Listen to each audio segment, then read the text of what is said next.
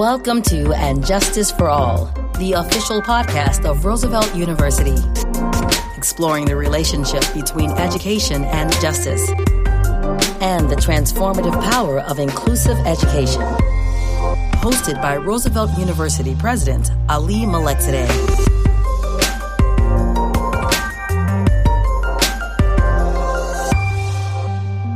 Welcome to the And Justice for All podcast. I'm very lucky to be here today with a group of students taking a course with me called The American Dream Reconsidered. They're very talented and very smart, and I think you're going to enjoy their conversation about the American dream. So without further ado, let's begin.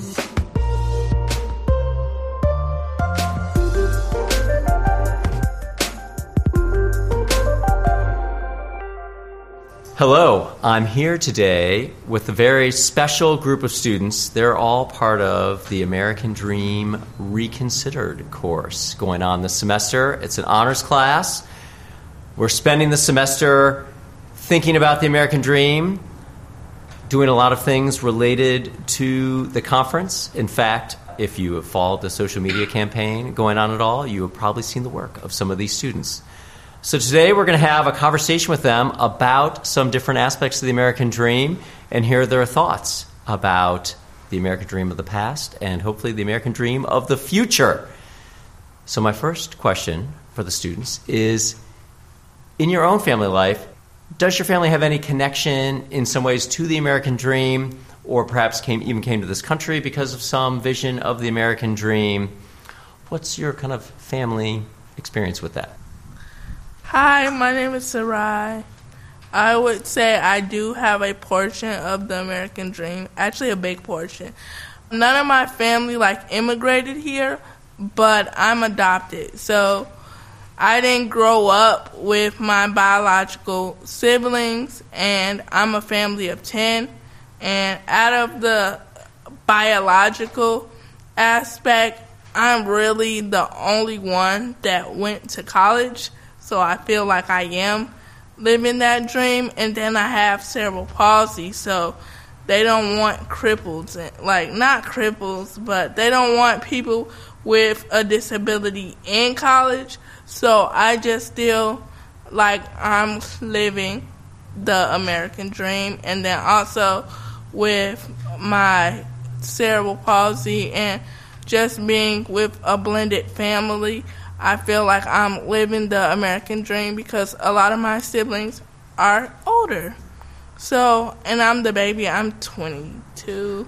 So I feel like I'm doing a lot of things that they should be doing, but they're not doing at the moment because they occur different. Their life is different. And then since I am adopted, they weren't raised like me. So out of my biological family, I was fortunate enough to live their American dream.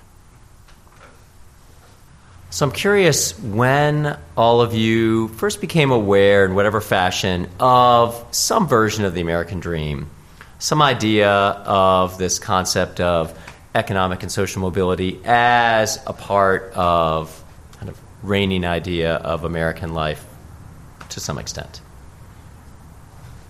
My name is Aiden. To be honest, I don't remember a time in my life where I ever was not aware of the American dream. I feel like my elementary school education all through the end of high school was very emphatic on being patriotic, which, is debatable. But I don't know if I've ever not known about the American dream. Hi, my name is Christian. And to be completely honest, I haven't really thought about the American dream until this class. It's very insightful to learn about everyone's opinions on the American dream. We had to write a paper about it, and it gave me the opportunity to ask others in my surroundings what their version of the American dream is, and it's kind of helping me formulate what the American dream means to me. So, yeah. My name is Ruth. I'm English. So the American dream isn't really part of my day-to-day life. I think I first came across it, I was probably 16 or 17, was applying to university, and I needed to make it sound like I'd read The Great Gatsby for my application. So I went on SparkNotes and read about like the hollowness of the American dream, and kind of copied that and wrote that in my university application to make me sound smart. So yeah, I feel like the SparkNotes like negative interpretation of the American dream via The Great Gatsby has gotten me here today. Hi, I'm Salma, and I think I've always been aware of the American dream, especially as a first-generation immigrant. I came to the U.S. when I was 6 years old, so I think just from then I've always been told that I am living the American dream, or the best version of it, or the fact that I was like able to get out. And I never really agreed with that because as a child, I didn't consider myself like lucky to be living in America. I was sad that I was like leaving my home. But yeah, I think just ever since I was a child, I've always been hyper aware of it and hyper aware of like my position as an immigrant in relation to the American dream. And yeah. Well, Ruth's remark about the hollowness we talk about in The Great Gatsby, I think brings us to another question. And part of reconsidering the American dream, we've talked a little bit, and you've written about shortcomings in it, problems with it, hidden aspects that perhaps are not so dreamlike. So I was wondering if you have any thoughts or critiques of the American dream, some of the issues that we've discussed in terms of where it falls short of what it could be. Hi, my name is Kay. I think that the American dream can be easily interchanged with the word access. It is all about access and the lack thereof. We can all say that we have access to resources, to opportunities, to places, to people, to things, to education. But at the end of the day, we can say that, but it is far from the truth for more people than it is the truth. And to the point that I think in order to reconsider it at all, you'd have to dismantle it first and get rid of this idea that access is a privilege instead of just access being access. So the rest of you are 100% in support of the current version of the American dream. Don't worry, Amanda, we'll probably cut that out. You can channel some of the thoughts you had in your essays. You had excellent critiques. Hi, my name is Kalia. And I think a part of the American dream, as to go off of what Kay was saying about access, it's also about costs and product. A lot of the American dream hinges on the values of capitalism. And the values of capitalism are inherently somebody has to lose in the game of business. And in somebody losing in the game of business, it is often the people at the margins who are the losers. And so to reconsider the American dream is to reconsider a game of business where people don't lose and everybody can have access. But unless you can dismantle those understandings of power and cost and product and expenses and just repercussions in general of your actions, then it would be hard to reconsider the American dream. Let me rework my last question a little bit. So part of the idea of the American dream, for a long time, of course, the idea that America is this land of opportunity where hard work meant that anyone could get ahead, could live the American dream, right? Go back to Kay's idea of access, the problem of access. So my question for you then is, do you feel like the American dream still applies to you? Yes, if I work hard, I can get ahead. It's still a land of opportunity? Or do you not really feel like that right now? And if not, why is that the case? Where is our society falling short in a way that opportunity does not seem accessible or as accessible as we would like?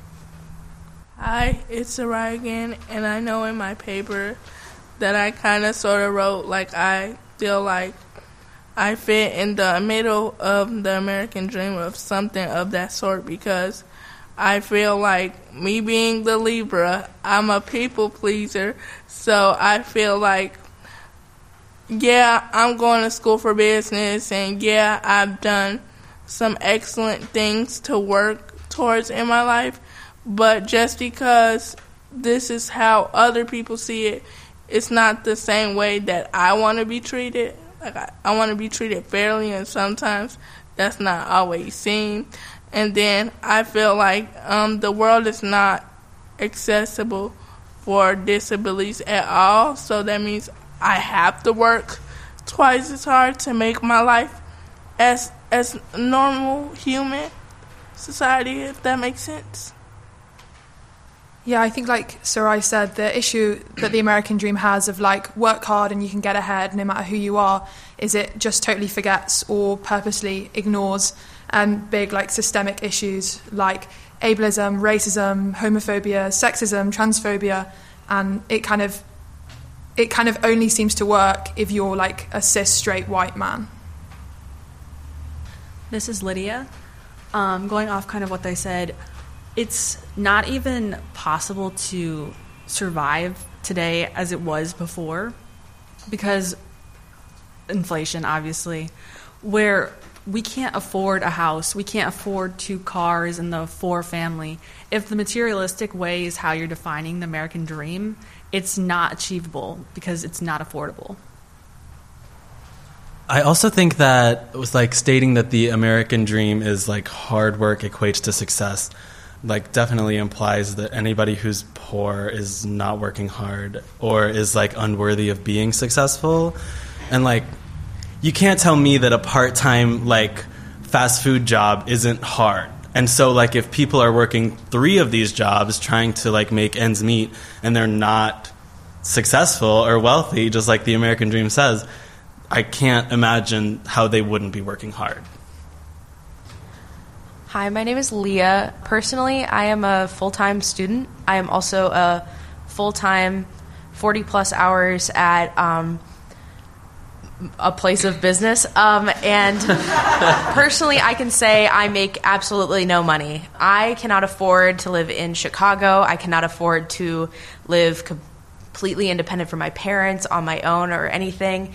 And yeah, the American dream is not affordable. It is not courteous to those who are trying to pursue higher education, and they expect us to pursue higher education, but then say, pay for it yourself, and, oh, but Joe Biden will give us some money. Oh, but that's so lazy. I had to pay for college, though. So, like, why should you get it for free? I don't know. Basically, I'm broke. And I feel like America is broke, and I feel like we are ignoring the deep-rooted issues that, like, minimum wage, you know, people don't make enough money to live the minimum amount. I mean, minimum wage should mean minimum amount of things, I guess, like housing and food and shelter. You know, like, you should get all those things with the minimum amount, but you can't. So that sucks. Hi, it's Kalia again. Not to let my Libra moon show, but I'm going to be a little petty. The American dream did not think a darn thing about me, about my people. You don't know this if you're listening to this, but I'm Black. And so that matters because in a lot of our historical documents, even some of them that we've read for this class and also the Hamilton's America class as well, just continuously failed to recognize that slavery was the economy that America was built off of, and exploitation is what America was built off of. And so in the American dream, I currently am functioning just as I'm supposed to, so I can't think that much about it because she don't think that much about me. See you later on the flip side, sis. I hope you and the family doing better. Say hi to Lady Liberty and all. But seriously, I think it's hard to ask people to buy into something of which they weren't made for. It's hard to ask people to sit down at a dinner when you provided them no seats. This is Nathan. I think we keep using the terminology of like working hard and getting ahead, and I think that's really important because the American dream has always been about getting ahead of someone else, and we're kind of running out of people to colonize and enslave and stuff. And so at this point, it's like a self-cannibalistic dream. And so with the cost of living and like the things that I want to do with my life, I don't see myself on the positive end of the American dream. And even if I was to make that the case, I think it would be a pretty dramatic form of self-harm to do so. Yeah. It's Kay again, and just as everyone is talking, I keep thinking about one of the people that I talked to about this class, and just the thing that came up over and over and over again was the American dream isn't a thing, the American nightmare is. Hi, this is Salma. I think a big problem about the American dream is the fact that it revolves around going to college. And going to college now is much, much different than it was just like a few decades ago when it was like all of like $5 to go to college. And now it's literally like an arm and a leg to go to college. And it's the fact that like things like trade school or just taking alternate routes are looked down upon. Even just going to like community college isn't like seen as part of the American dream. It's more like you have to go to a 4-year university, you have to like, I don't know, stay on or like live in the dorms and like stuff like that. I think there's just like a very like specific version of the American dream that keeps changing like every decade. I feel like maybe in like the 50s and 60s is when it started being more about like living a suburban kind of life, you know, being like a doctor or a lawyer or whatever, bringing home like 3 figures, stuff like that, and less about like people pursuing like their interests. Hi, my name is Olivia, and again, to bounce off of the like hard work can get you anywhere thing, I'm pretty cynical, and I don't think it's a coincidence that we like have immigrants coming in and we have a system set up to where they cannot succeed compared to white people who were born in America, but tell them that hard work will get you anywhere. So then it's kind of exploitative that these people will have the motivation to like keep working because they were promised this thing and then it turns out not to be real. So I feel like as you grow up in America, you realize that like most adults don't believe in the American dream, and it's more kind of like a setup for other countries to think that we're like the perfect country. This is Salma again. To go off the immigration aspect of it, I think when the American dream first kind of like became a thing, it was focused a lot on like immigrants coming in and making a new life for themselves. And immigration law has changed so much over the past 100 years. Like, it's to the point now where it's like personally, I've been living in the U.S. for like over a decade, and I could still have my citizenship taken away from me at any point. If I like don't pay like $300 every 5 years, then it's revoked basically. And I'm lucky enough that I can, you know, do that, but there are so many people that cannot like afford to do that. And just the fact that it takes like 5 years to become a citizen, and in those 5 years you don't get the same rights as, you know, American citizens is just another reason why the American dream is so much harder to accomplish now. Thank you for those very insightful and thoughtful critiques. Let's turn to the positive side now. Let your imaginations run wild. If you could re-envision the American dream, maybe it's not even named the American dream now, we have to rename it into something else entirely new. How would you re-envision it to try to address some or even all of these problems? What are the key aspects we need to fix to try to make the American dream more of a lived reality for all the people of the country? I think the problem with trying to like reimagine the American dream is it's trying to like envision an end goal that everybody would want to reach, and I don't know if that exists. But I also think that maybe that can be a facet of the American dream reconsidered, is that like maybe everyone's just cool to do what they want to do. So there's something like that, you know? This is Salma again. To go off what Aiden said, but the American dream is called a dream for a reason. It's not real, and it's not like something that anyone can accomplish. So I would think that maybe like renaming the American dream to something like the American promise or something like that, where it's not promised that everyone will, I don't know, like, you know, live the life that they want to have, but it is promised that everyone has the opportunities to do that and the resources to do that. I think that's much more realistic. And I mean, we are getting closer to that point, but we're still not there yet. Hello, this is Kalia. Really glad that Salma said the word promise because you read my freaking mind. We literally said it at the same time. I was like, yes, I'm on the right track. But I think a lot of the American dream, or what's at the core of the American dream, is that fundamental conversation about the social contract that states have with its citizens, or governments have with its citizens. What protections or resources or necessities are these governments going to provide in exchange for the citizens' loyalty, their service, and even their funding in a way?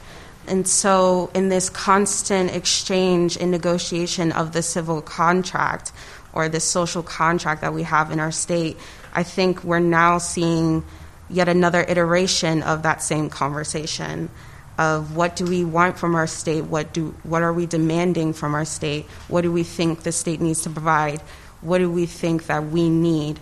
And really the end goal should be incorporating everybody in that conversation.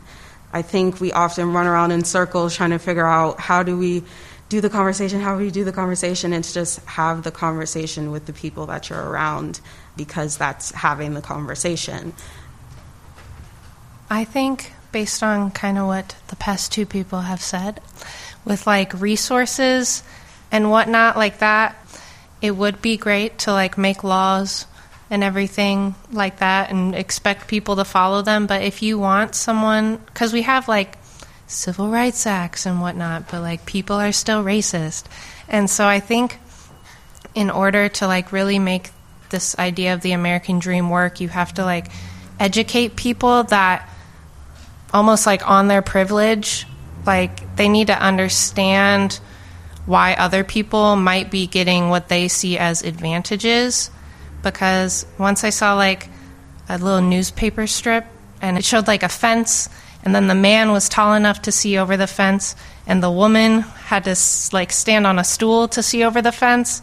And so like the stool is like the rights, the extra rights that she's given, but it's to make it equal rather than like make someone else higher. So I think people need to understand that concept to accept it. And yeah. This is Salma. I think the concept she's talking about is the equity versus equality one. I think so. And I think that's a really, really important factor when talking about the American dream, because we can already accept the fact that the system now has just been so like affected by things like slavery and like things like that, that there's not, like equality is just not going to be enough at this point. Like certain individuals need the extra like help. Hi, it's Christian. You know, I think it's hard to speak about the American dream positively just because it doesn't work for everybody. It reminds me of the quote from Animal Farm that I think goes like, all animals are equal, but some animals are more equal than others. And that always resonated with me just because some people are more equal than others. And it's hard to talk about the American dream in a positive light. I'm just repeating myself just because it doesn't work for everybody.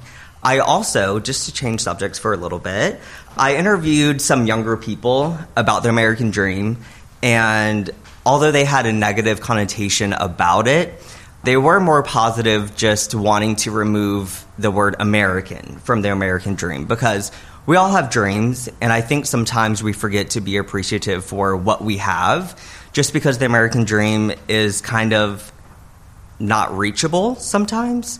So I think we need to remind ourselves that what we have, we should be appreciative for, even though it doesn't match the original or the common definition of the American dream. I'm going to try and build on that and say that the American dream right now, the most charitable reading that you can give it is that it's the idea that America is uniquely capable of providing like economic and social mobility. But like Christian was saying, that mobility is always to this like hegemonic ideal that we use to separate ourselves from the rest of the world, especially the Soviets. I think that if we go with the most charitable reading, which I would rather not do, I would rather just ditch the idea entirely. The adjustment would be to get rid of that hegemonic ideal and have, like you said, just like the things that we actually want, whether, like for me, it would be to create art with my friends. To others, it would be to have a fancy house. I don't know. Well, thank you all, not just for being on today's podcast, but as I told you at the start of the semester, this is a very unusual class for me. It's sort of an experiment. I've never taught a class like this, and I have to say, it has been such a pleasure working with you. Your passion, your engagement, your creativity, your insight, it has been really inspiring for me. So thank you very much for today, and thank you for being in the class this semester. And Justice for All is produced by Roosevelt University and is available at roosevelt.edu or anywhere you get your podcasts. The music for And Justice for All is written and produced by Jesse Case. Thanks for listening.